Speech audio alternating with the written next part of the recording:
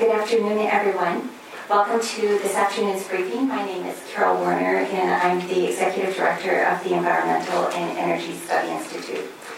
And we are very, very glad that you are here this afternoon to be part of a whole discussion about how can we best go about advancing resiliency. There are a lot of opportunities that we're going to hear about this afternoon that will help communities, people across the country, as they look for ways to help their communities become more resilient. There are some, I think, really interesting opportunities that will allow folks across the country in all sorts of areas that have been dealing with disaster after disaster, that are really looking at needs for new developments and how can they best do it in a way that will make their communities much more resilient. And of course that has huge impacts in terms of their ability to have a safe, healthy, local infrastructure that can survive economically, can prevent sort of the worst damages, can really mitigate risk, can mitigate hazards. And I think across the country, states and localities are very, very interested in finding ways to deal with this. I know I was struck when we started to look at the numbers that in terms of areas that have been declared presidentially declared disaster areas in 3 years, in 2011, 2012, and 2013, that included areas in 48 states and 19 other jurisdictions. That is pretty staggering. And so it really calls out the need for people to come together, look creatively for innovative ways that we can help move resilience activities forward. What does that mean? How can we best learn from each other in terms of helping our sister communities across the country? And also make sure that the investments that we're making, and that whether it's private investment, local public investment, national investment, to make sure that this is really the smartest way, because obviously there are always limited dollars, limited resources, limited time. And so how do we do this in the most effective, the smartest way for everyone? So it's a real chance to learn from each other. So to hear more about some of these innovative approaches and competitions to try and bring out the most creative approaches and ideas, we have a wonderful panel this afternoon, and our leadoff speaker will be Sam Carter, who is the Associate Director for Resilience with the Rockefeller Foundation.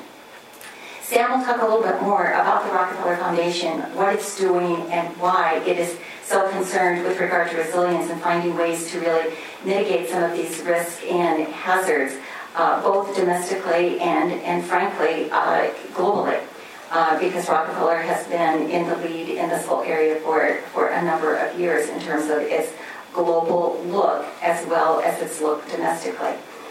And prior to coming to the Rockefeller Foundation, Sam had helped establish the Institute for Public Knowledge at New York University, where he was the associate director. And while there, he was developing a number of new programming areas that allowed him to create new partnerships within a university setting as well as within New York City, but also in terms of global partnerships. And in 2013, he was involved in terms of developing and implementing the Rebuild by Design, and was a project manager of the research stage of this important effort. And I think another interesting aspect about Sam's work has been that prior to his working with the Institute for Public Knowledge at NYU, he had been with the Social Science Research Council in the President's Office of the Research Council. And interestingly, while there, he worked on 2 books for the Privatization of Risk series. And that is a big part of some of the challenges that we are facing today as we look across the country in terms of looking at all of the extreme events that have come in myriad forms that communities, that states have been dealing with over the last few years. So, Sam?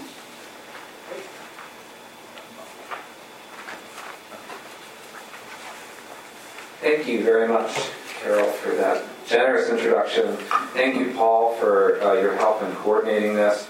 And really thanks for EESI for setting up occasions like this where we can have conversations like this, because these topics fly around, there's these big ideas out there, and it's really important to be able to come together, explore these ideas, and think about what different actors, organizations, and entities are doing in this space and how these things might inform one another. So I was really excited and eager to accept the invitation to come down. Thank you so much. My slide's up. Just a quick note before I get to my slides. The Rockefeller Foundation, for those of you who don't know, has been around for 101 years. This is our first year of our new century of work. And we were really set up by the massive private fortune of an entrepreneur and his family. And we've had a variety of different projects and large-scale initiatives that we've undertaken over the years. But for pretty much the last 2 decades, we've really been focused on how communities at various scales can prepare for an uncertain future. And our work around resiliency has really matured over the last decade with actually largely a lot of partnerships in Asia. For many, this is really the leading edge of a lot of the changes that are driven by changes to climate. And we've established about 10 years ago the Asian Cities Climate Change Resilience Network. And much of our maturing work in this space really does come from an international perspective and learnings from engaging with people all over the world. I'm really just going to touch on sort of the front end of what all that great work has been for the last 101 years. And just describe sort of a set of projects that we've been doing just over the last couple of years. Another note, since I am going first, and since we're talking about a topic as abstract for many as resilience, I think it's worth articulating a little bit about how the Foundation views resilience. Like, what does it mean to be resilient? How is it a useful construct? And I'll just sort of lead into that by suggesting that if you were to sort of have a spectrum, an axis, where on one end is, a resilient place or resilience, most people would think that the other end of that might be something like vulnerability or risk. But it's really important to understand that the other side, the antonym of resilience, is collapse. And this is really about systemic collapse, complicated systems that overlay and intersect with one another. And how can these systems remain functioning, doing the things that they need to do to keep people safe, to keep livelihoods happening, in the face of all the different challenges and risks that we're going to face in the future. So I just want to sort of put that at the top of the conversation, and we can come back to that in Q&A or throughout our talks.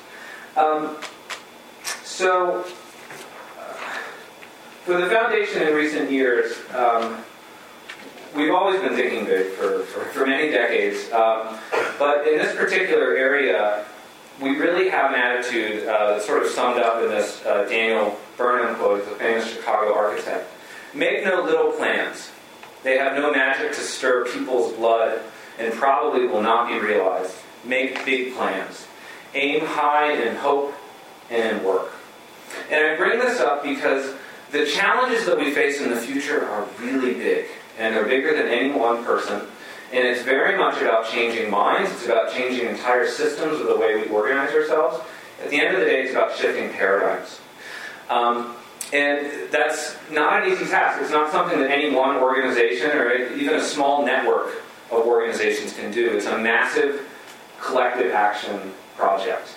And we think it's doable. We think it's already happening. There's a lot of leading indicators showing that people are taking steps in the right direction. But we think that when you're working with this kind of issue and these kinds of challenges, you have to think very big. And for the Foundation in particular, whose mission is really to improve the well-being of humanity around the world, that's literally our mission, it's pretty big. But we have a focus on poor and vulnerable people around the world.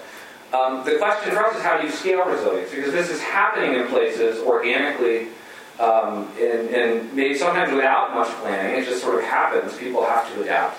How do you scale the best ideas across countries, across jurisdictional lines, and ultimately around the world?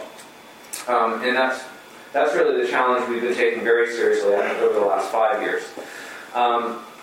The way that we've done this at the foundation is to take two specific strategic tacks. The first is really a deep set of initiatives where it's really about catalyzing innovation and integration to reframe how key actors and actions work. This work is very much place-specific. It has a heavy research component. It's really about understanding the local conditions, the specific context, and designing solutions to meet those needs. And then we also have a broad set of solutions, and this is really about distributing the solutions that we pick up from around the world and influencing global debate and practice to land these in different places. And the two real tracks of work at the foundation are one that we call Resilience by Design, which is the work I'm going to focus on and what I'm responsible for at the foundation, and then 100 Resilient Cities. I'll say a couple words about 100 Resilient Cities. It's a global network. We announced our first 32 cities last year. We have a competition each year. We just closed our second competition, and we'll have a third competition starting next year. It's really the entry point for the competition is a city applies, and they say we're doing X, Y, and Z, and we're working towards achieving these goals. And then the best applications are selected, and they become part of this network of mayors globally. In the United States, we have, I believe, 6 cities that were selected in the first round, depending on how you count them.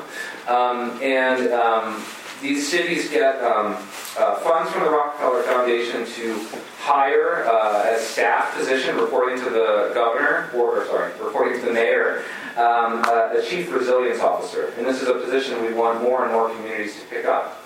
And then we give them a set of tools and resources so that they can really develop a resilience building strategy over the next 3 years. And we work with the community to sort of flesh out and articulate that strategy.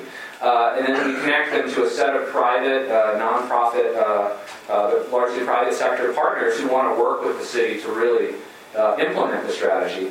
And then, of course, there's also the network effect of having lots of mayors, lots of chief resilience officers around the world that are sharing ideas. And that really embodies our broad set of solutions. But in terms of resilience by design, this is really what I'm going to be talking about for the rest of the presentation. As I said, it's really about tackling specific issues and trying to change the way that we think about them in specific places. Just to illustrate this point about how we need to change paradigms, I'll start off with the example of water, and in particular coastal resilience. There's a set of challenges that we're very familiar with in this country with the large storms that we've had in recent years that really underscore this issue. But if we can describe the sort of the old paradigm, which has sort of brought us to this place that we're in right now, we might characterize it as pave, pipe, pump, and prevent. And what that means is, we've created a set of largely engineering-based interventions and a lot of policy interventions as well that have allowed the urbanization of delta and coastal cities. This has created new land. We've been able to develop this. This creates wealth.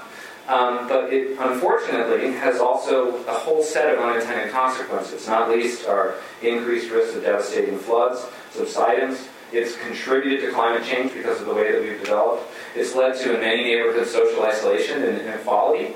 And there's also a tremendous amount of ecological damage that's resulted from this paradigm.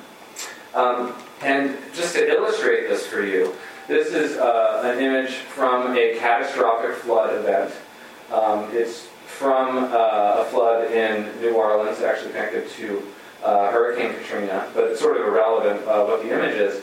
What the context is, because it's illustrative of this paradigm. There is a large wall that has clearly been breached catastrophically, and what that wall enabled was the construction of many homes, putting very real lives in danger right on the other side of that wall. Because the second you build that wall, you're saying to that community, you're safe. At least to a certain, in an engineer's mind, you're safe to a certain accepted level of risk. In a 100-year flood or a 500-year flood, which are problematic terms as well. But, once you build that wall there, it says, okay, developers come in, let's build some houses, let's have more homes, people start up lives, they get comfortable, they get safe, and then a catastrophic event happens and people lose their lives. And our argument is it doesn't have to be this way. This represents a particular paradigm of how how we do urban planning and how we do urban design and how we build our cities. There are other ways to think about this. And we sort of characterize this at the foundation as a paradigm of living with water. And this is something that some communities have been doing historically for generations and generations. And they don't have catastrophic floods. Because they know how to build, they build in specific ways, and they build housing construction in certain ways that lets the water come in, is adaptable, and lets them be a little bit more flexible in how they work with it. This is just an example from, and again, this could sort of be from a variety of different projects. This happens to be from a Rebuild by Design project by the Interborough team in Nassau County, New York. And this is essentially another model, another way to do this work. Rather than having a high protective wall with residential right behind it, you have a small wall right there on the edge, which is enough to keep back regular day-to-day tidal flows, boat traffic, etc. A sloping coast, which actually doubles as a public amenity in parkland. There's a berm which rises to an appropriate level of risk tolerance, depending on whatever the community decides is that appropriate level of risk tolerance. Some additional vegetation to also help protect. And then it slopes back actually into a wetland. This is actually the restoration of a natural wetland that was there before the development occurred. And it's actually that system, that layered approach to protecting, which enables a commercial development to exist behind it. And in fact, that commercial development in this model in large part subsidizes the construction of that park and actually pays for a lot of the maintenance of it. This is a model that's been done over and over again with increasing frequency in different cities. Brooklyn Bridge Park in New York City is a great example of this. And this is something that the foundation sees as embodying that next paradigm, that living with water. And there's a ton of different ways this can be demonstrated, but this is just one slide. So I really just want to do a quick overview of 4 different projects that are within our portfolio of Resilience by Design. And I'll end on the National Disaster Resilience Competition, which is our rapidly maturing partnership with HUD. There's an exciting set of events connected to that, and Harriet will talk a little bit more about that after I finish my remarks. And we can talk more about what the foundation is doing to support that in the Q&A if you're interested. But I'll start with a set of projects that's tied to something called Structures of Coastal Resilience.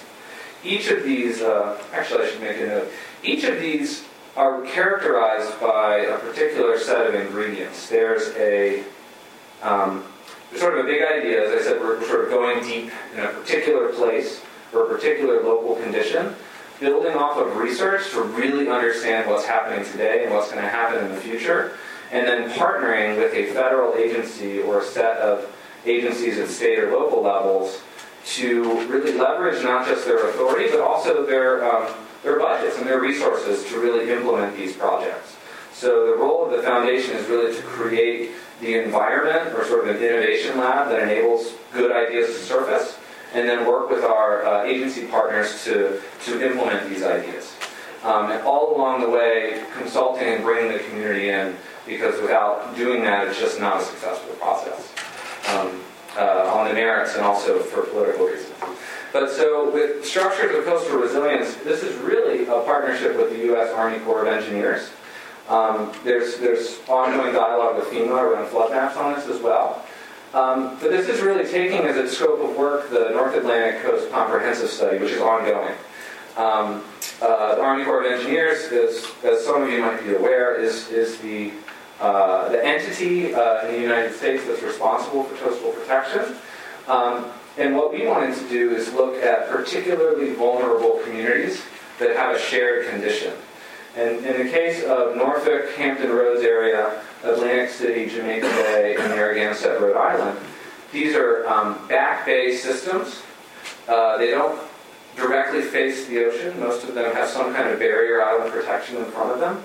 And they're incredibly susceptible both to pluvial and fluvial flooding, which is to say flooding that comes when it rains and flooding that comes from surge or other kinds of storm events. And what affects surge is not just the increases of sea level resulting from a variety of factors, but also the sinking of land. In particular, Norfolk is especially vulnerable in this respect.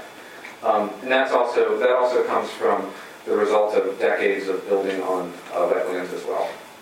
So in these particular places, what we wanted to do was team incredibly robust, really advanced modeling of future storm surge projections, which take into account a variety of different risk factors that extend into the future, and marry that with top-level design team support so that designers could work with the community with the best available scientific knowledge to produce really forward-thinking resilience-building designs. And so where we are in this process is there are preliminary designs for each of these 4 sites. We're working with the mayors and their staff and city councils and the communities to really shape these designs and get everyone's buy-in and get people excited about it. And ultimately, this will become, we hope, and that's why we're working with the Corps, part of the Corps' plans for these places, because they have to construct protective systems already. And if we can sort of work through their mandate and deliver good ideas to them, the opportunity is there to really keep these communities safe for a number of years. Changing Course is another example of this kind of work. This is a partnership also with the Army Corps of Engineers, and in particular with the Port of New Orleans and the state of Louisiana. For those of you who might be familiar with the way that Katrina has worked, the way that the state of Louisiana has worked with New Orleans since Katrina and Rita and other events, there's been a really amazing collaboration that's developed around developing a coastal master plan. There was a 2012 master plan that was the first such plan that was universally adopted by the legislature, which, if you know anything about Louisiana, is a real feat in and of itself. But one of the things that remained undesigned in that coastal master plan was how we were going to deal with the lower Mississippi course. This is one of the most heavily trafficked navigational bodies in the United States. It's the most, if not one of the most, if not the most active port in terms of gross tonnage in the entire country. Half the country's states feed their economies through this port. It's vitally important to national security for all these reasons. However, it's incredibly exposed, and the only way that you can allow the navigational channels to stay open at this point is to do continuous dredging and to really sort of hollow out the river, which creates these strange forces of nature that actually eliminate the sediment flow out to the marsh islands and are gradually eroding the coast of Louisiana. So in addition to sea level rise, you have this massive disruption and disappearance of land on the river delta. And it's actually happening at a rate of a football field an hour, if you can believe that. It's massive. And if you take this thing out over time, it basically means Louisiana's going to be underwater and the whole thing's going to fall apart in the next 90 years.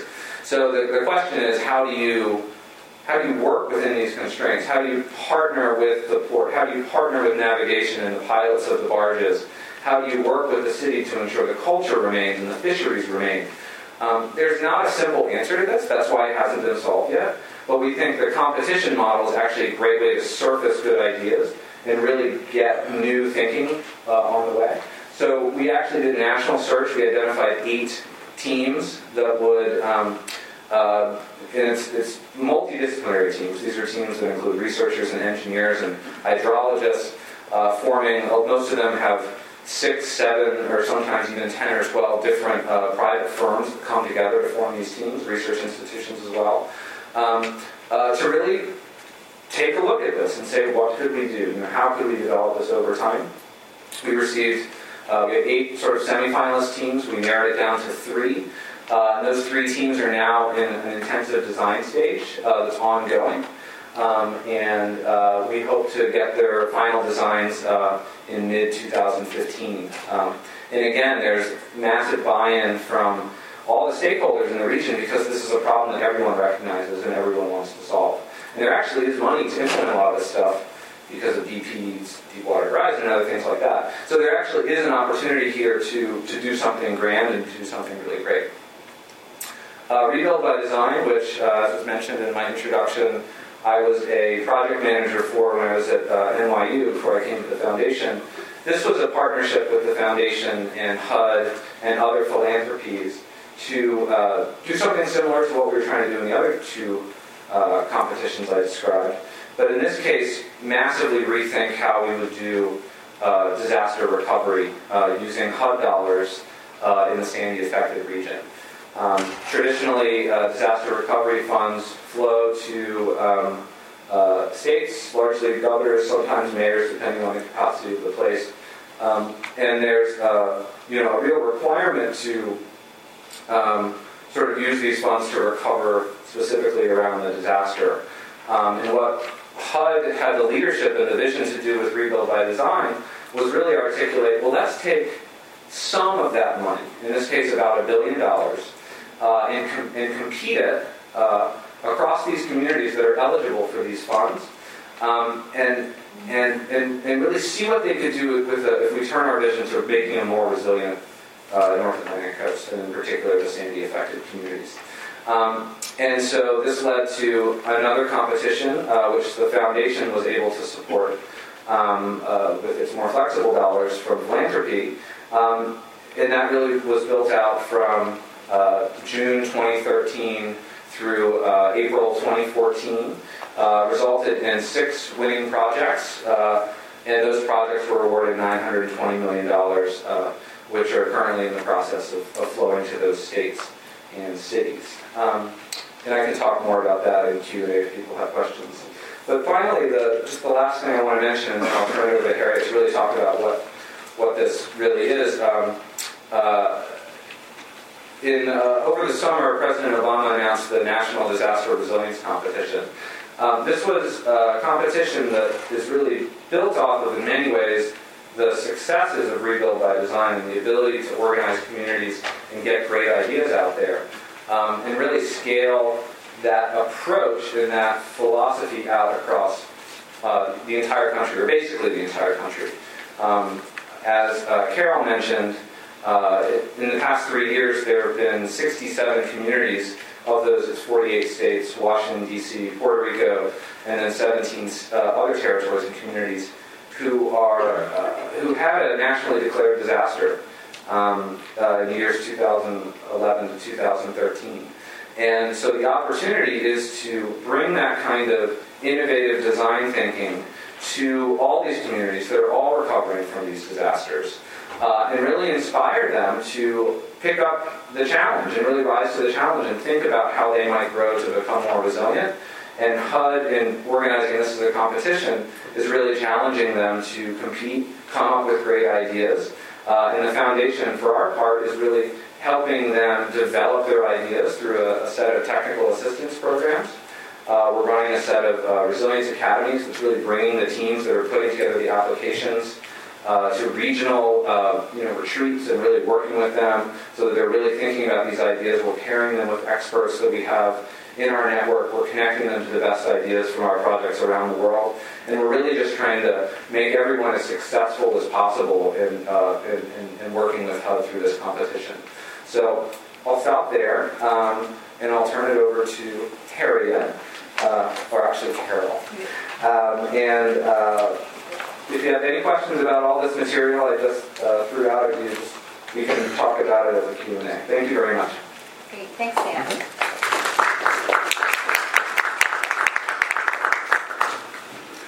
And I think there should be lots to talk about. And as Sam said, we're now going to hear from Harriet Tregoney, who is the director of HUD's Office of Economic Resilience. And I have known Harriet's work for a lot of years, or I should say a number of years now. And I think that she is the right person in the right place at the right time in terms of really looking at this whole issue about economic resilience. As Sam said, she's going to talk more about this whole competition to encourage innovation. But Harriet brings a lot of experience through her whole background in local government.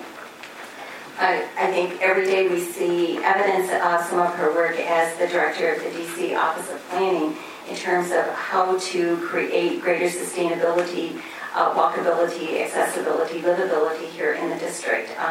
and as part of that, rewriting the city's zoning code for the first time in 50 years.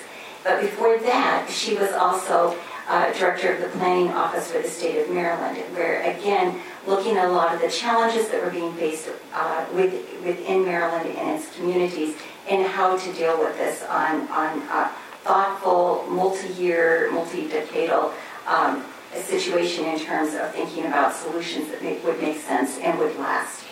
And she also had spent several years at EPA prior to her work with the state of Maryland, and she also had been the co-founder of the Governor's Institute on Community Design.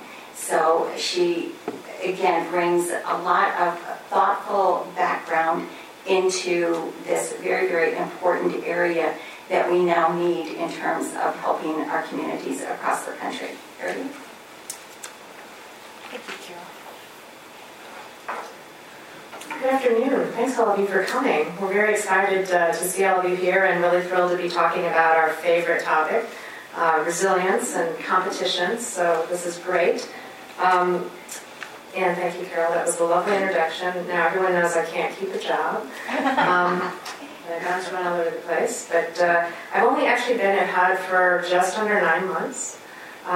So one of the things I didn't know about HUD was how intimately involved it was in disaster recovery. I mean, I had no idea. And what a time to be involved in disaster recovery. The frequency and severity of extreme weather events is greatly increasing. Those of you who are working here on the Hill know, you appropriate the funds. HUD has a program, but it's not annually funded. It's funded in the wake of a disaster with a specific appropriations bill that has specific requirements. And our national competition is actually happening under the auspices of one of those bills. I was shocked to find out that HUD had been appropriated more than $45 billion just since 2000 to do long-term disaster recovery. And that's a lot of money, no matter how you look at it. And a lot of places, not every place, but a lot of places have been spending that money to very lovingly rebuild things, just as they were, just where they were.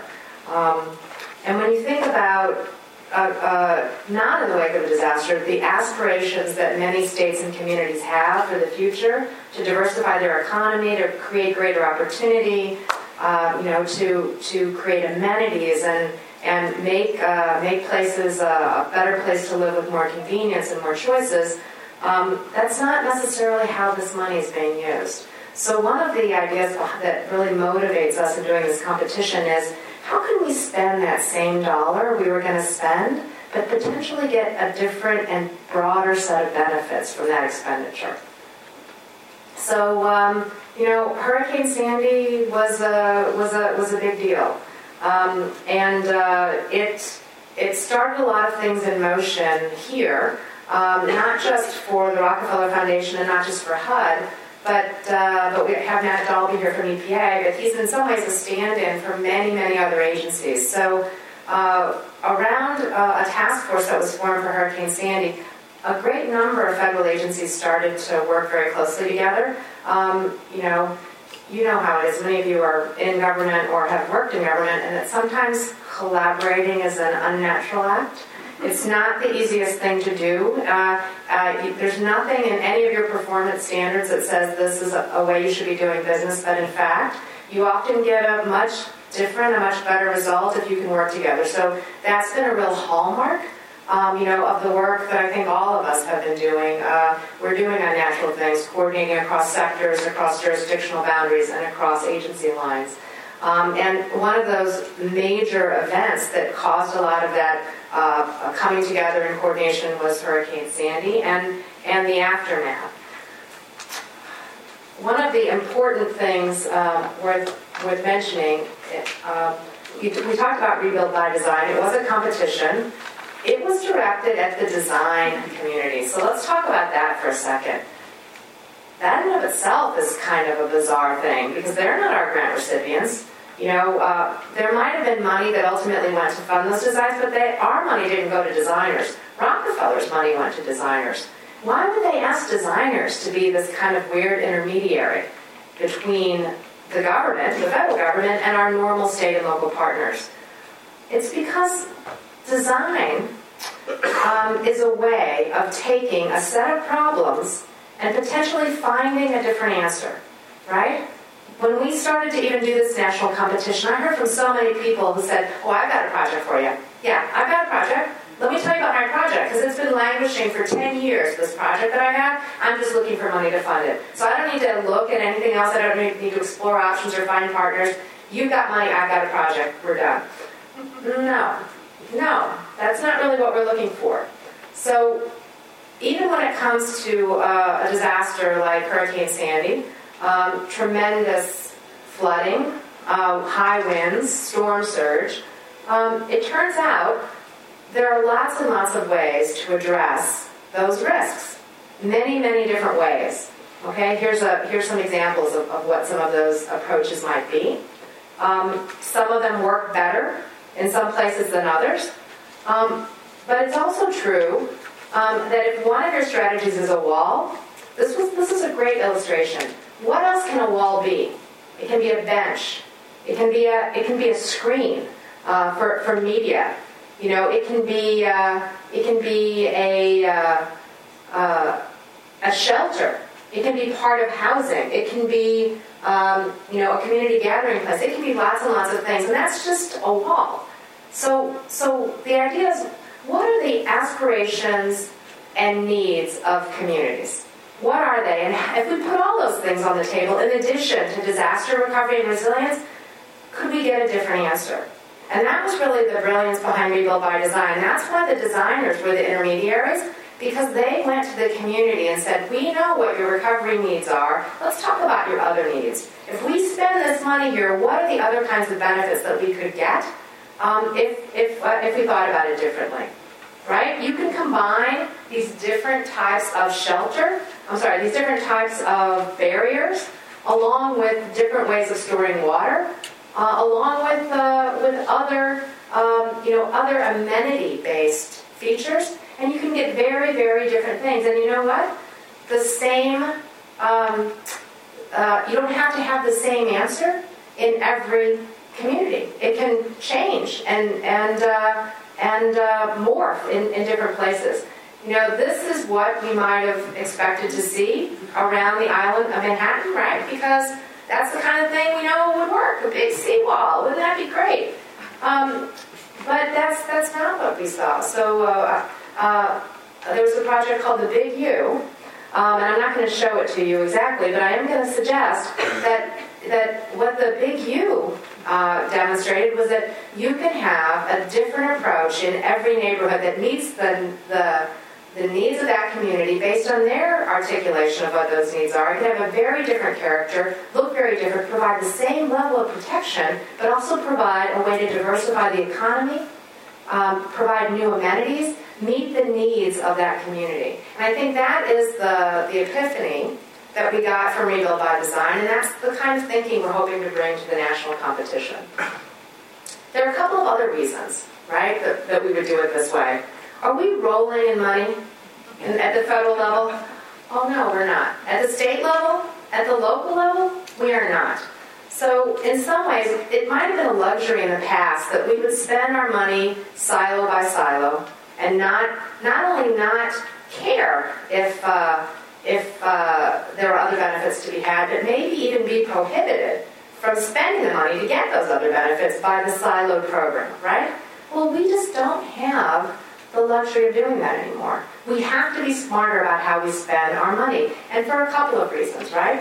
We need to spend the money much more efficiently, but we're also in a moment when, for a lot of our infrastructure, where we know that something we invest in today that we might still be paying for in 20 or 30 years is in real danger of being obsolete. Think about transportation and all the innovations people are talking about in terms of how we use transportation, things that might greatly change our needs for parking, on how we calculate capacity, on what, what's the rate of car ownership. Think about utility infrastructure and how different that might be if we had more distributed networks and more microgrids. That could be totally different than it is now. So the other thing we have to think about is, can that infrastructure investment have those multiple benefits? So if one of those uses ends up being less important over time, that there are these other reasons for paying for that infrastructure. It's also true that we need it to be mutable and adaptable. We know the ways in which some things are going to change, so why don't we build it so that we could adapt that infrastructure for another use? That it has the ability to change. And finally, multiple benefits means multiple funding partners, private partners, other public partners. One of the things we do know for sure that the federal government is going to be shouldering less and less of the cost of these things, right? If we just were to look at that trend, that's likely to be the outcome. So the more benefits we have, the more funding partners we have. So it just makes sense. So we basically are putting out $1 billion. A B was an important number for us because a B is attention getting. But let's be clear, it's a carrot. And in the scheme of things, it's a small carrot because what we're looking at trying to leverage is the many billions of dollars that state and local governments spend every year on water and sewer, on roads and bridges, on buildings, on parks, on all kinds of infrastructure. Most of it being spent without any thought about its resilience. So if we can leverage with our $1 billion some thinking about how those other dollars get invested, that is the real objective here.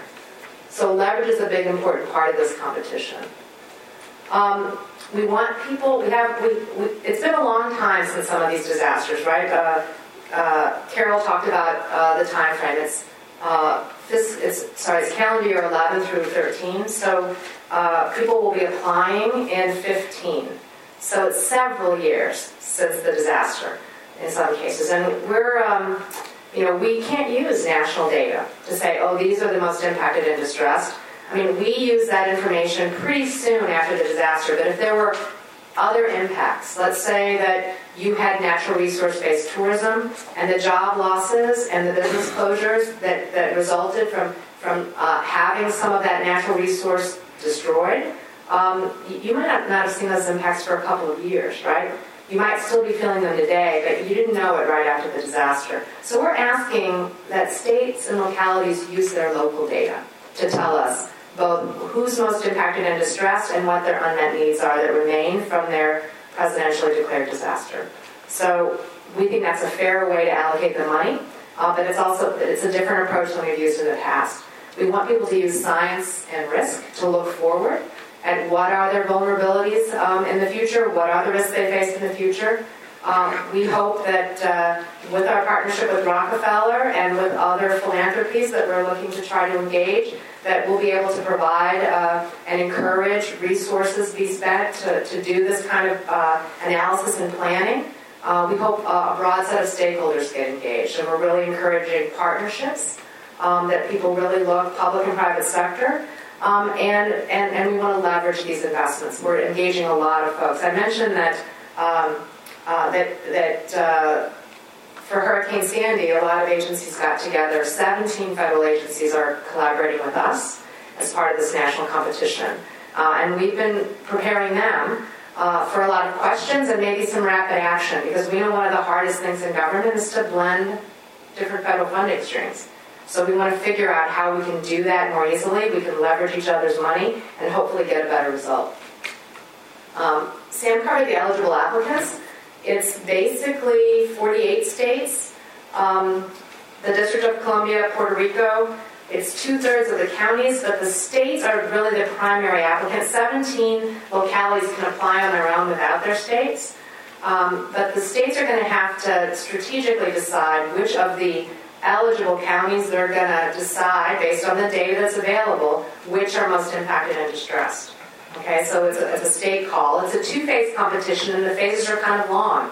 The first phase is 6 months long. A lot of time for Rockefeller to be able to deliver some technical assistance. A lot of time for other places in the country to kind of catch up to the Sandy-affected region, who had an opportunity to really do some of this design thinking. What are the risks and vulnerabilities? What are the types of resources we might already be spending that could be leveraged? You know, what are the kinds of partnerships? What are the things that we aspire to do in our community? And how can this money help us to get there? So phase 1 is not a project. We don't want to see a project. We don't want to talk about a project. We want to hear about an approach. We want to hear about your partners. We want to hear about your risks and vulnerabilities and what you're addressing. And then if we like your competition, if it's highly rated, according to our ranking factors, we'll invite you to participate in phase 2, which is projects. Give us a project based on your phase 1 approach. Show us that it's feasible. If it's for a lot of money, you're going to have to do a benefit cost analysis. That won't be the only basis for our decision, but OMB wants us to have you do that. And then we'll award the money at the end of the second phase of the competition. It's important that people tie back to their declared disaster. And the only place we are going to be spending our HUD money is in places that states and localities identify as most impacted and distressed with remaining unmet needs.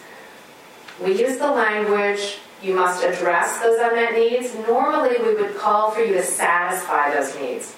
We deliberately use slightly, we use different language because we want people to pivot to the future. We want people to look at the future risks and vulnerabilities, but still our money is only going to be spent in the geography that you've identified, that states have identified or localities as most impacted and distressed. Now, when states have said to me, wait a minute, what about this big statewide plan I was going to do? I'm like, do it. Like, don't tell me you're not already spending money on planning in your state, that you're not spending money on infrastructure in your state. You are already doing that. So you can spend our money potentially in the places you've identified as most impacted and distressed and move that money to other parts of the state. But no one wins this competition without a lot of leverage. You will have to be spending money in a bigger geography and to do more permanent things than our competition is going to allow. That's how you're going to win. Here are some of the rating factors. They're the same factors, they're weighted differently in the two phases of the competition, but you can see 20 points in both phases are for leverage and long-term commitments. We want permanent change out of this. We want a lot of skin in the game. So, what do you get if you win? As much as $500 million, that's the maximum award, so we could do 2 of those, or as little as $1 million. So we didn't know what we'd get, so we gave it a broad range. But we want people to give us approaches and projects appropriate to the scale of their risk, right? A lot of times we end up doing things at such a small scale. Let's think about a flood control measure that actually exacerbates the risk to the neighboring jurisdictions. We do something here and it just moves the water somewhere else that might be even more vulnerable. So we want to see solutions at the scale of the risk. We've actually gotten an inquiry. I don't know if anything's going to come of it, and I can't say who, but someone has asked us, would we accept a multi-state application? To which we said, yay. We definitely would accept that. So it gives me hope that people are understanding what this is and hopefully, applying a lot of their effort to do something exciting. So I'll just close by saying Rockefeller's been a great partner. We're excited to be working with them, and that they also are holding out the prospect that while HUD will pick winners in collaboration with our federal partners who are going to be part of our decision panel, it's possible Rockefeller could pick different winners on their own and do things to support other interesting projects. And so that gives another dimension to this competition, that there might be something in it for you even if you don't technically win the federal competition. So tell everyone they should play. Thank you.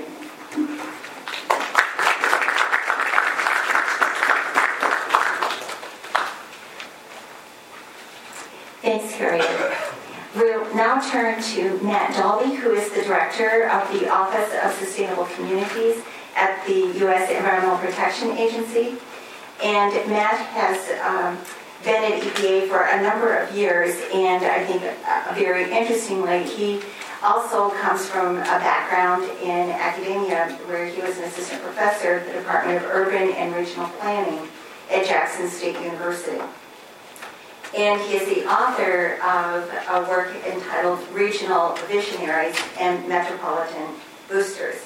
Now, this was looking particularly at decentralization, regional planning, and parkways.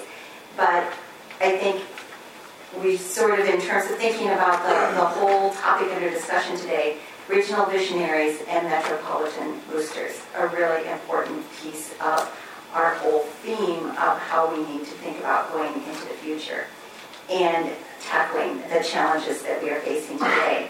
And EPA on October 23rd invited communities to apply for technical assistance through EPA's Building Blocks for Sustainable Communities program. So this is another opportunity for communities to look with a new eye towards greater innovation to help themselves become more resilient. Yeah.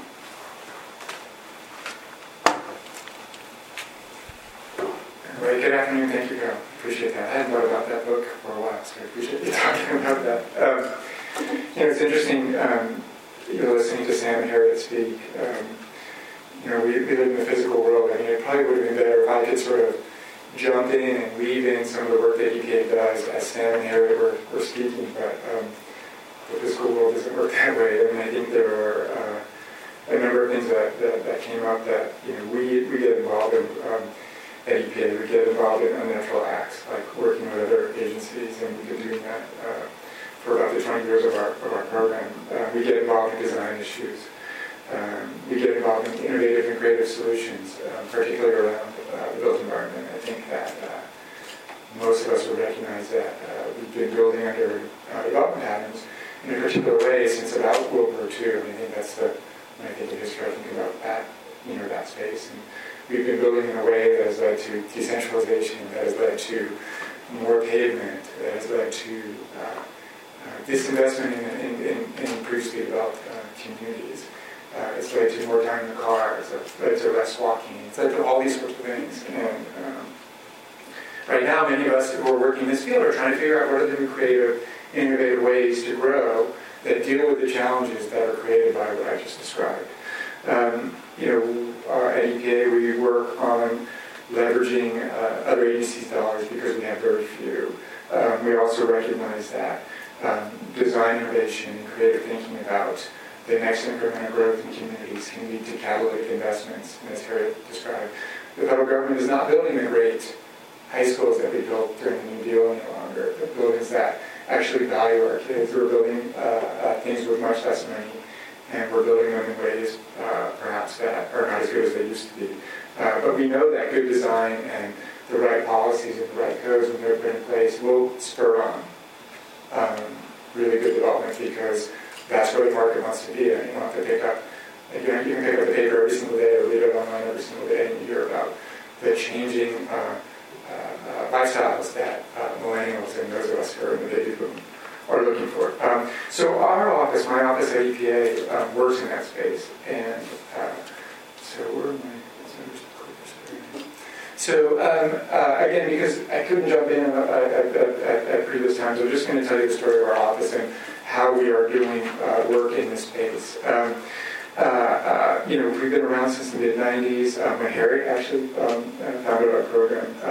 And we've been working with local governments and states and other federal partners to figure out how to grow better. I mean, as many of you know, the Environmental Protection Agency's mission is to protect public health and the environment. We do this primarily through a regulatory regime, but we all know that the way we use our land impacts the quality of our environment, and that's the space that we work in. We're a voluntary program. We have no regulatory authority to do our work, but we have a high demand for our work, and we do it. And we've been doing it, again, since the mid-90s in three different ways. One, we've been working on changing the conversation, making sure that communities that want to grow better have the tools and ideas that they can adopt to grow better. We sponsor this National the New Partners for Smart Growth Conference, which will be held this year in this region in Baltimore in January 2015. We have a Smart Growth Achievement Award program where we've been looking at and rewarding communities with awards who are doing a really good job of protecting the environment, growing economies, supporting better community outcomes and public health outcomes. And we have a whole set of publications that we've been working on for the last 20 years that address everything from re-infrastructure to codes and ordinances to equitable development to small towns and rural communities that want to grow better. We also help communities that want our help. As I described before, the development pattern that we've had since World War II has not been so good for the environment. But it's the exact development pattern that our codes and policies at the state level, at the local level, and even at the federal level allow us to build. And so many communities are trying to figure out how can we change the policies that we have that lead us to have a development pattern that is not necessarily good for the economy, not necessarily good for the environment, communities, and public health. Our office, which is very small, we have about 30 people, an extramural budget of about $2 million a year. We spend about half of those dollars in providing direct technical assistance, either to communities or to states. And here are some of the programs that we have. Our Smart Growth Implementation Assistance Program is sort of our flagship program where we work on cutting edge issues in communities to help them figure out, again, how to grow better.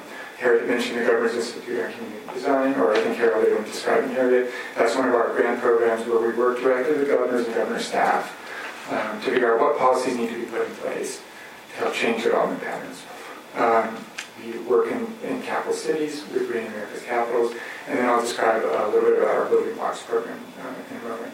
But we also use other people's money. You can see we work with FEMA, USDA, Appalachian Regional Commission, Delta Regional Authority, and use their dollars to get into communities that matter to them to work on the codes and ordinances and strategies that can help communities grow better.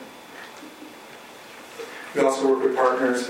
My office is the lead office at EPA on the Partnership for Sustainable Communities, which was started by Secretary LaHood, Secretary Donovan, and Administrator Jackson in the early summer of 2009. Our three agencies have been working together on Sustainable Communities grants, Building Blocks projects, and TIGER and such since 2009. It's still going very strong. My initial start working on the resiliency or the adaptation or the what do you do after a disaster actually started in 2007 after tornadoes knocked down the town of Greensburg, Kansas. One of my colleagues invited me out to speak about how to rebuild in a more sustainable way.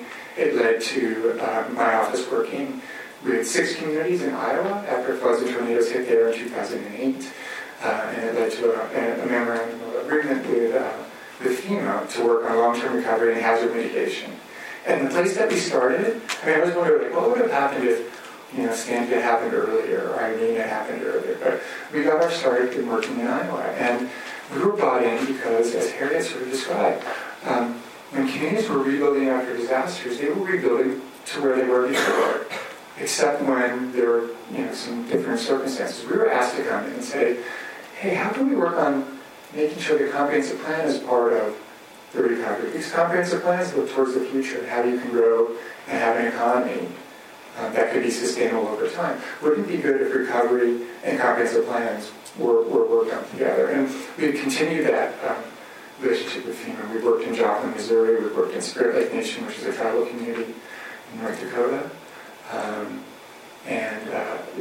Many of my colleagues in our Region 2 office out of New York who are working on the Sandy recovery are working underneath this MOA that we started with FEMA. We're working with other agencies like GSA, and then we're right in the middle of a number of these other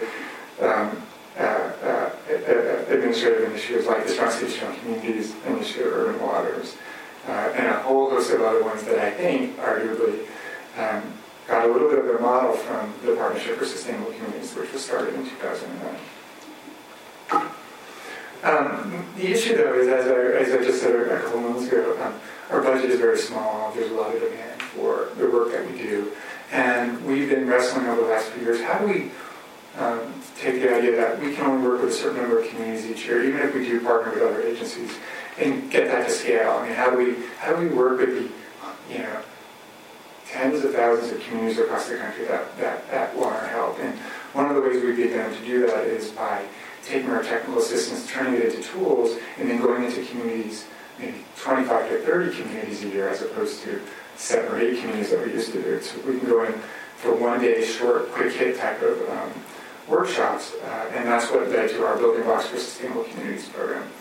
As you can see up here, the idea with tools are that communities come to us when they learn a little bit about the tools. We bring the tool to the community, and we demonstrate to those communities what the next steps would be, either changing their codes, changing their policies, tracking development, talking to other federal agencies about implementation dollars.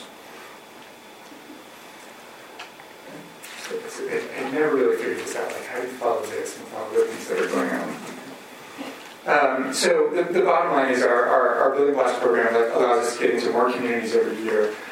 It allows us to bring our federal partners in who are the implementing agencies. We're often not implementers. It helps us figure out what the strategy a community could adopt to get better outcomes out of their growth and development regime that they're under. And then it also allows us to sort of test out and perhaps allow these tools to be used by other organizations like trade associations that work with local governments like NACO or NATO or ICMA and that sort of thing. Generally, when we bring a tool, to a community, we have a homework assignment for the community that they give us the codes, they give us the policies that they have in place. We talk through what we hope that the community can get out of the tool. We have an agenda, we bring a presentation, we try to get some sort of hands-on exercise going. We spend a day there. And when I say we have a team of experts from around the country that we bring into the contracts. And then we come up with the next step sort of process. In 2015, as Carol mentioned, we announced that we have our Building Blocks program. It's out on the street. We have requests for letters of intent. I think there were a number of them in the table outside. 5 pages that describes the different tools that we have this year. And I'm just going to talk through the first 4 really quickly. But we have a bike sharing tool that we can bring to the table. We have an equitable development tool, an infill development tool, a tool used for small cities and rural areas, and then a flood resilience tool, which I'll talk about in more detail. But just real quick, the bike share tool will allow community to figure out the feasibility, what types of planning processes need to be put forward. In the equitable development tool, this has been a big issue for us over the last couple of years. There is a perception that sometimes when communities rebuild existing places, there are gentrification and displacement pressures and things like that. So we have worked with our Office of Environmental Justice to try to figure out ways to mitigate gentrification and displacement as appropriate and help communities grow in a way that all parts of the community can benefit from that growth. We put together an infill development tool for distressed cities. This came out of some work we did in Fresno, California, which is part of the Strong Cities, Strong Communities initiative. And this is a really important tool because many distressed cities are trying to figure out how to grow their economy. And if they grow their economy in ways that continue to leave out their downtowns, they're going to be missing out on opportunities to make sure that the actual growth and development that does come can be supportive of the entire community. So we developed this in Fresno, and now we're going to deliver it this year. And then our rural communities and small cities tool is aimed at recognizing that all of our work is not necessarily going to be done in urban areas, but we do have the opportunity to help small communities grow, and there's a big economic development component of this because many of our rural communities across the country are the ones that are suffering the most from the economic downturn and change of the economy and change of technology, certainly over the last couple of generations. And then so finally I'll talk quickly about our flood resilience riverine and coastal communities tool.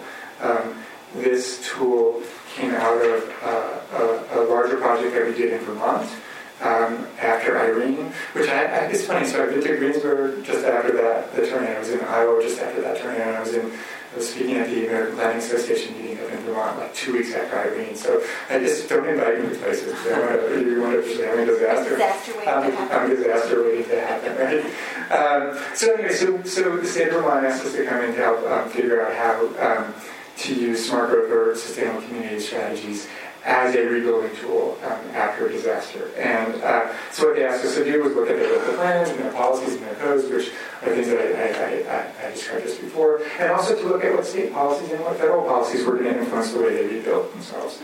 And so we did that, and this is the best graphic that describes the work that we did. By looking at the comp plan, by looking at hazard mitigation plans and development regulations, we were able to come up with this, basically a checklist that said, here are the considerations that you should consider when you're rebuilding. And if your comp plan doesn't allow you to begin to think about safe areas to grow or ways to conserve some land around the rivers, then here are ways to change it. And so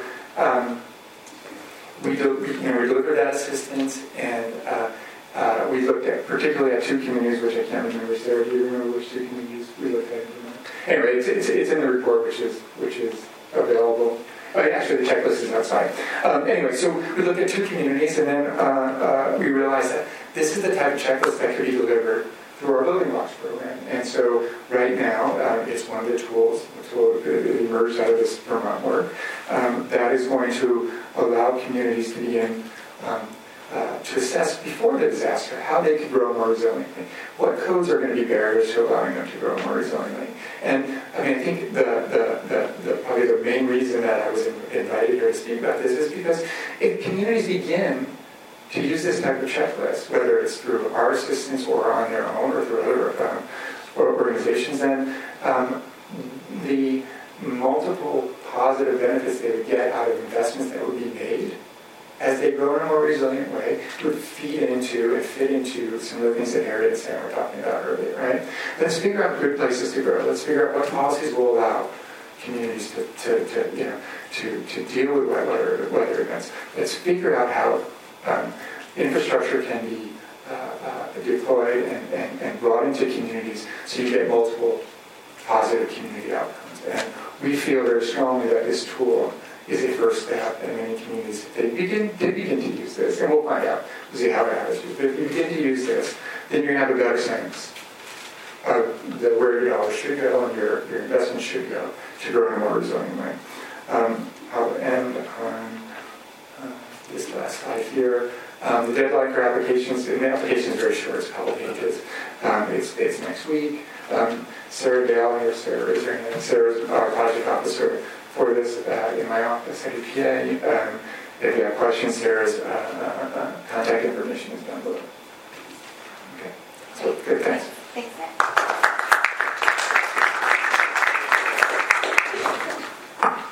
Okay, thank you. So let us begin our discussion. And I should also just ask our panelists if there were other points that you thought of during others' presentations, please be sure to raise those. And if you could just identify yourself when you ask your question or make a comment. If you have any discussion, go ahead.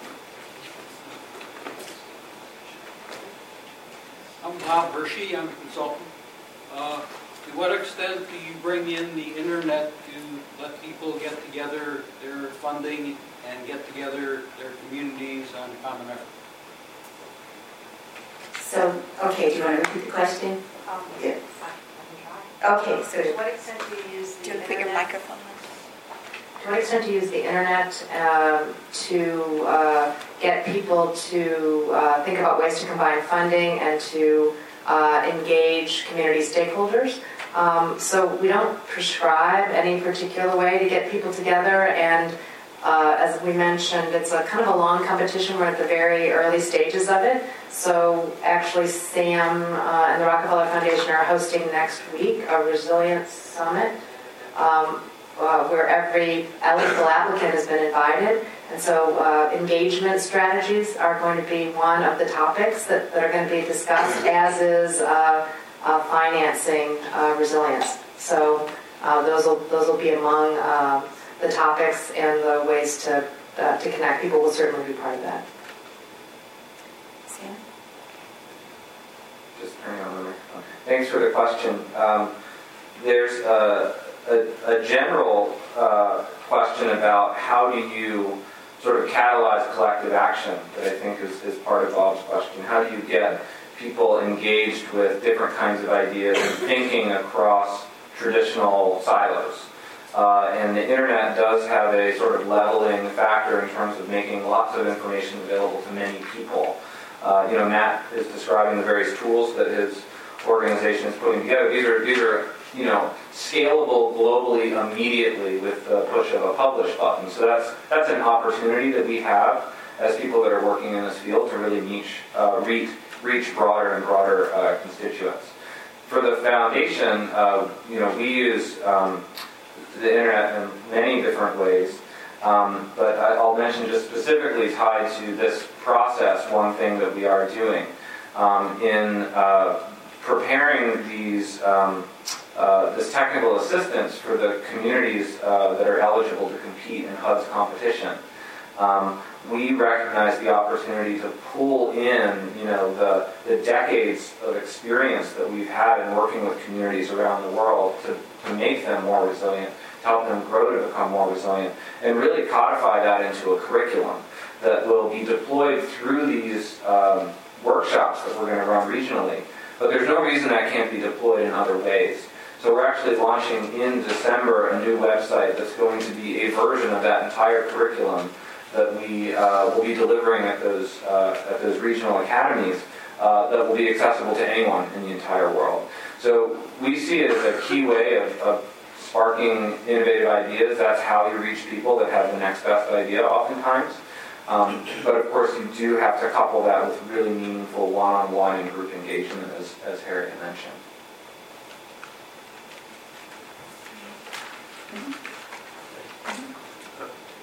I'm Craig Primgold from Virginia Tech. In the past, a lot of the progress that's been made in looking after the general health, safety, and welfare of the population have been actually accomplished through regulation. And I don't see anywhere mentioned specifically. I know that regulation has been given a bad name ideologically, and probably is going to suffer further. But why isn't there more attention placed on either innovation in the regulatory process or expansion of regulatory approaches? So we could have had a panel just about regulation. There's a lot that's happening in the regulatory world. There's some things happening at HUD with respect to our Part 55 floodplain guidelines and other things, building codes. All of those things are happening. And I expect to see potential regulatory reform coming out of the collaboration among the federal agencies, where we look to try to make it possible to do that unnatural act of combining federal funding streams and aligning entitlement requirements and other sorts of things.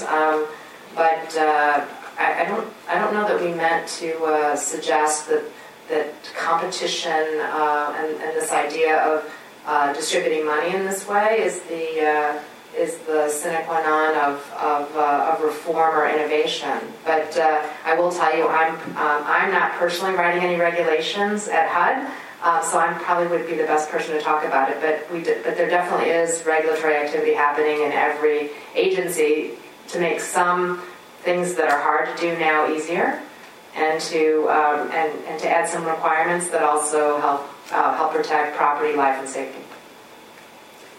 Okay, so I'll just add this. I mean, one of the things that I don't personally write any regulations either, but one of the things that we are doing under our MOA with FEMA is helping FEMA rewrite the guidance that FEMA delivers to states that then states use to get communities to write hazard mitigation plans, right? And that guidance, the things that we're adding to that guidance is, respect land use planning, think about comprehensive planning, think about future economic development opportunities, and get that incorporated into the hazard mitigation plans, which has not been prior to that. And arguably there are hazard mitigation plans all across the country that were written without that.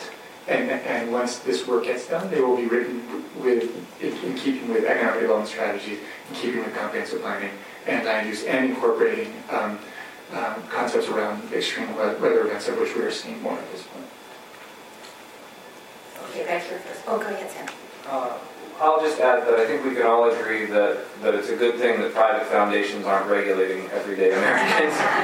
But with that, I just want to underscore, there is a lot of innovative work being done in that space. Again, that's not really the focus of this, but just to emphasize, the leverage component of the National Disaster Resilience Competition includes and is open enough to capture the idea of regulatory reform within states and within communities to count towards the quality of their application.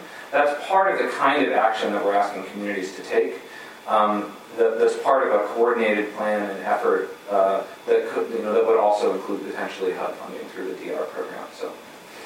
it would just seem that this kind of effort would help inform regulatory or innovative regulatory approaches as we move into the future as well. Back here first. Okay.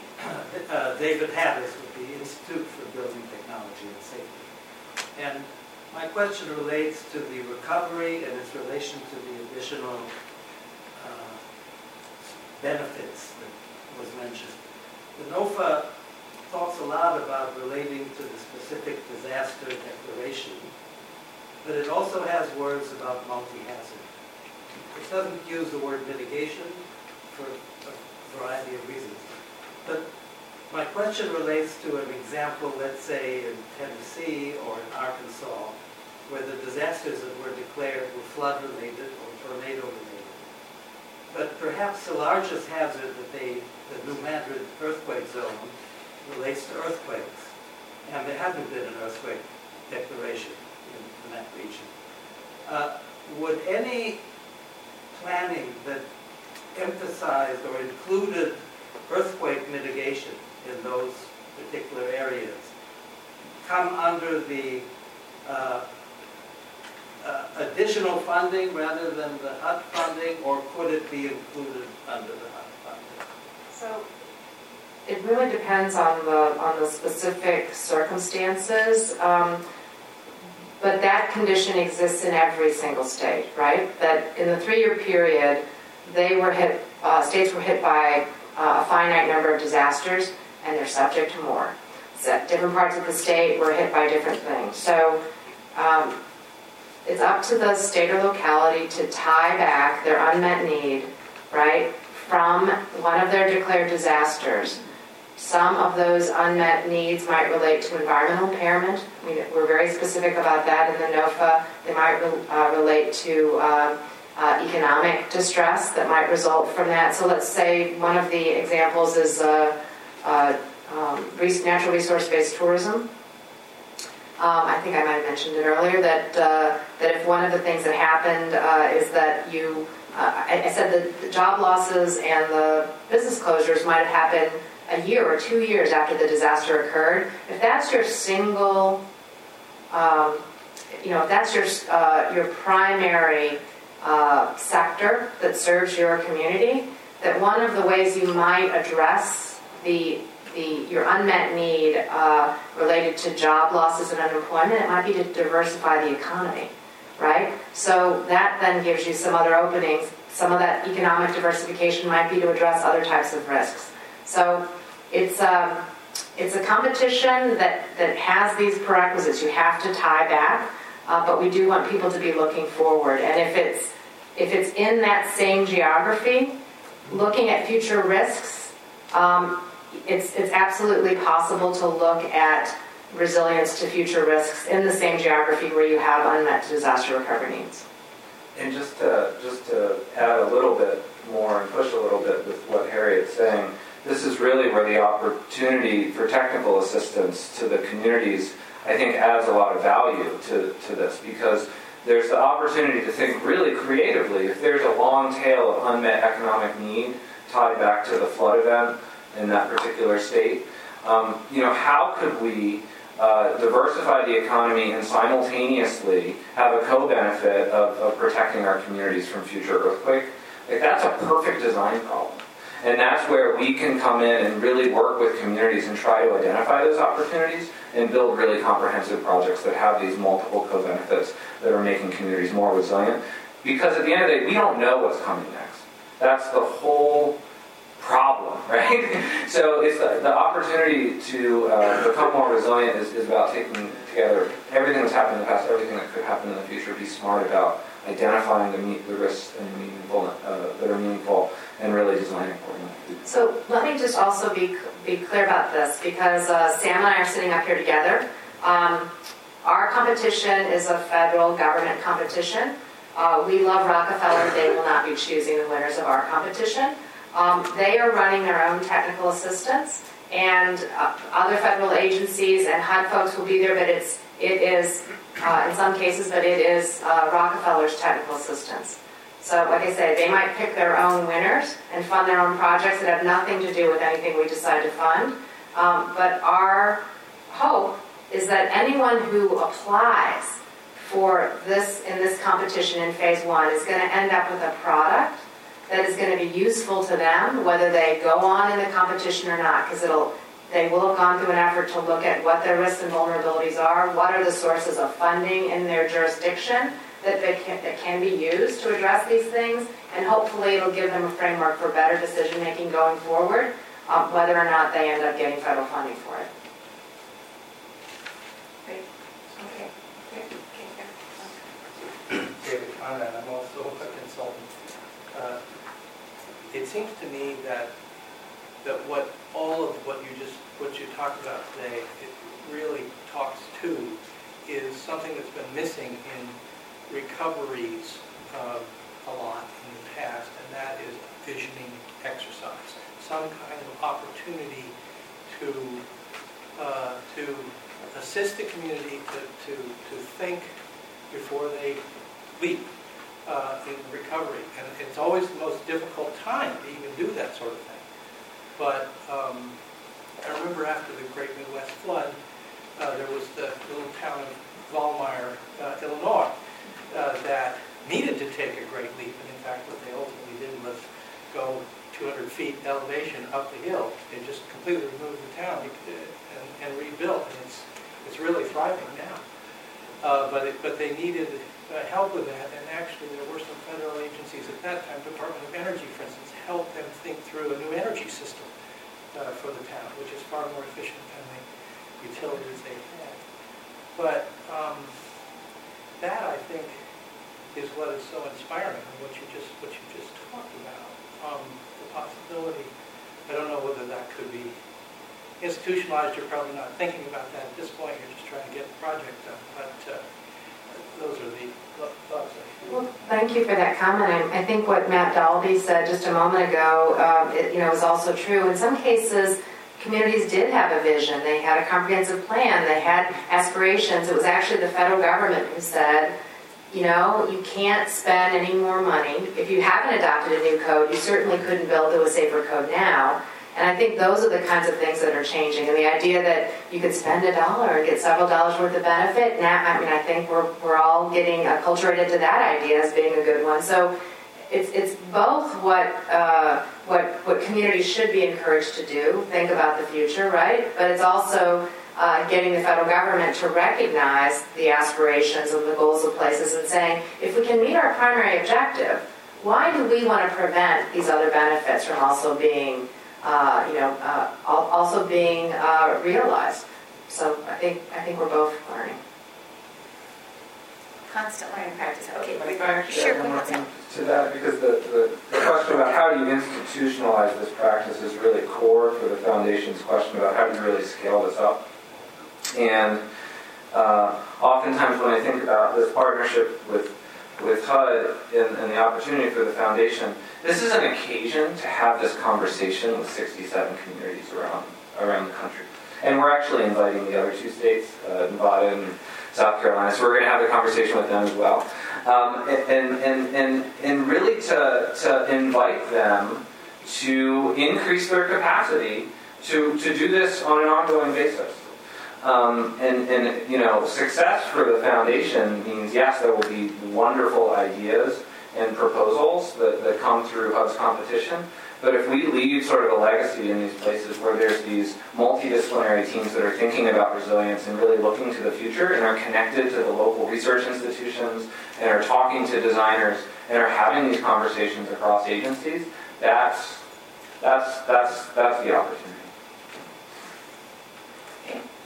I would just like to say something as positive as I can about the creativity that you all have demonstrated.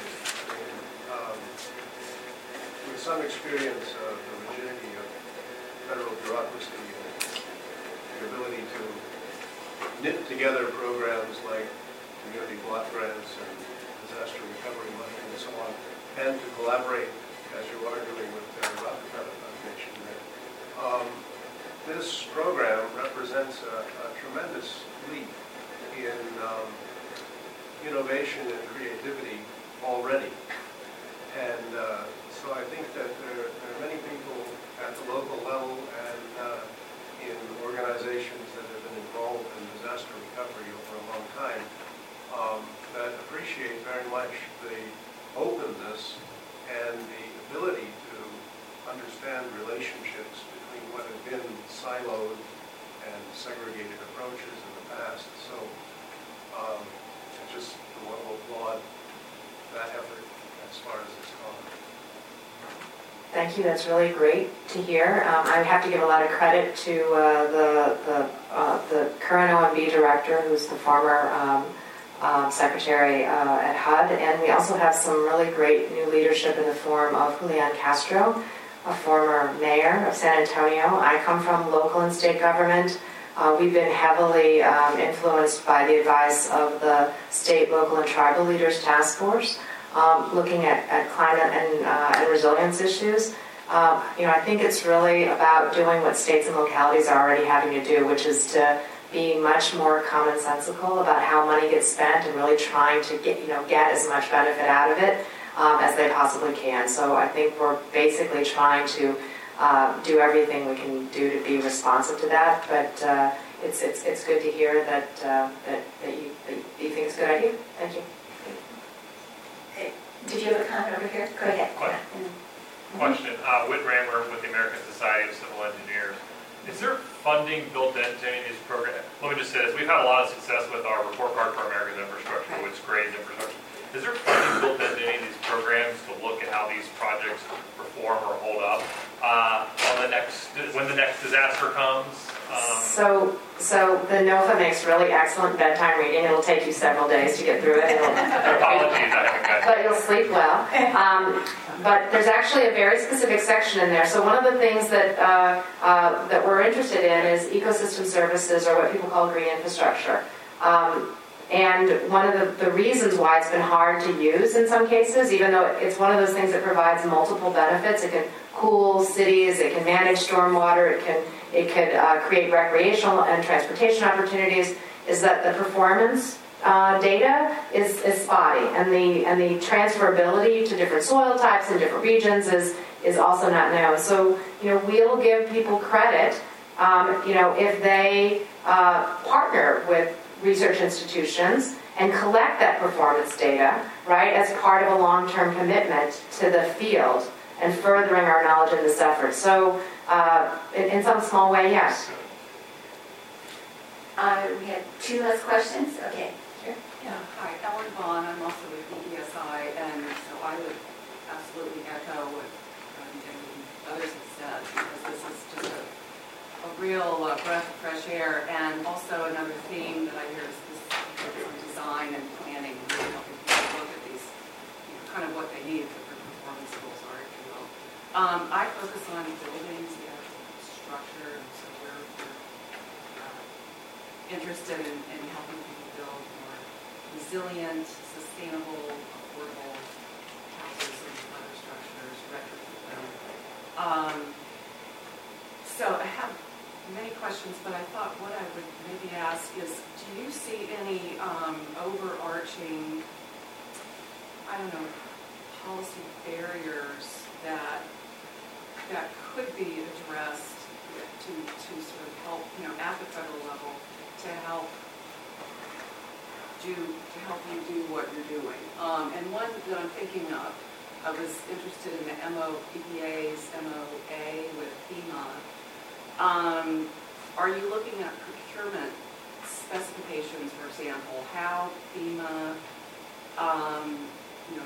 decides what kind of disaster housing it wants, things like that. There was an alternative housing pilot program, HUD and FEMA worked together. There are lots of good examples, like the Mississippi Cottage, the Eco Cottage that came out of that. Does FEMA now ask for better, or do you know if anything's happened on that? So that's a good question, Sue. Could you put your mic on? Yeah. Okay, so that's a good question. I appreciate it. The interesting thing about disaster recovery is that it often comes in different chunks, right? So there's the immediate immediate response. I think the housing folks right after the disaster is the immediate response. I feel even bad about saying this, but I mean, our work with FEMA comes in at the next step, sort of long-term recovery. So we are primarily working on long-term recovery and hazard mitigation. I know there are other parts of EPA that have worked on sort of energy efficiency and things, and I think that there are other organizations that we've worked with over the years that worked on the Katrina Cottage. I think that's what it was called. And I mean, Eric, you have probably a little bit of experience with doing it. I mean, we're doing a lot of that kind of work in different parts of HUD to look for those opportunities, and we're hoping we see innovation. I actually, earlier this morning, was talking to the CEO Summit, that's the building industry, it's NIBS, along with the AIA and all the other design and engineering professions, but about the need for innovation. That part of what we need to demand and require is multi-purpose infrastructure. We need buildings that can swim, right? I think drywall is one of the most ironically termed things, right? That I guess maybe not. It can only be dry. If it ever gets wet at all, it's just no good. But, I think there's a lot that we can be doing in the building materials space and in the types of market signals we send. I mean, right now, for better or worse, we've so averaged out with insurance, with average premiums and other things that nobody, no individual property owner gets a signal about whether there's something they can do to reduce their risk, and no financial incentive to pay for it. A risk-adjusted premium would actually create that incentive and potentially a whole new industry. Lending, underwriting standards. There are those things, and those things are potentially changing. But this is a competition that's also a little bit about scale. So we need to do work at every scale, and some of it at the scale of a single building, and some of it at the scale of a large landscape to get the kind of results that we need. Can I just add one other project that we are working on is we're working to figure out what types of codes and policies, all the way down to the building codes, that localities could adopt or make changes to in order to adapt better. And it's a project we're in the middle of. We should probably talk about that because we're looking for some additional expertise on it. I think just to real quickly follow up, many of us who've been working in the building sector, certainly we research on building materials, lots of things, innovation, but it's not so much a technology issue right now. There's lots of good things out there. It's just getting it out there. And to use one example that I think is very important for looking at resilience, manufactured housing, which is a HUD program. It's a HUD code, and this would be a wonderful way to break down silos because they're typically,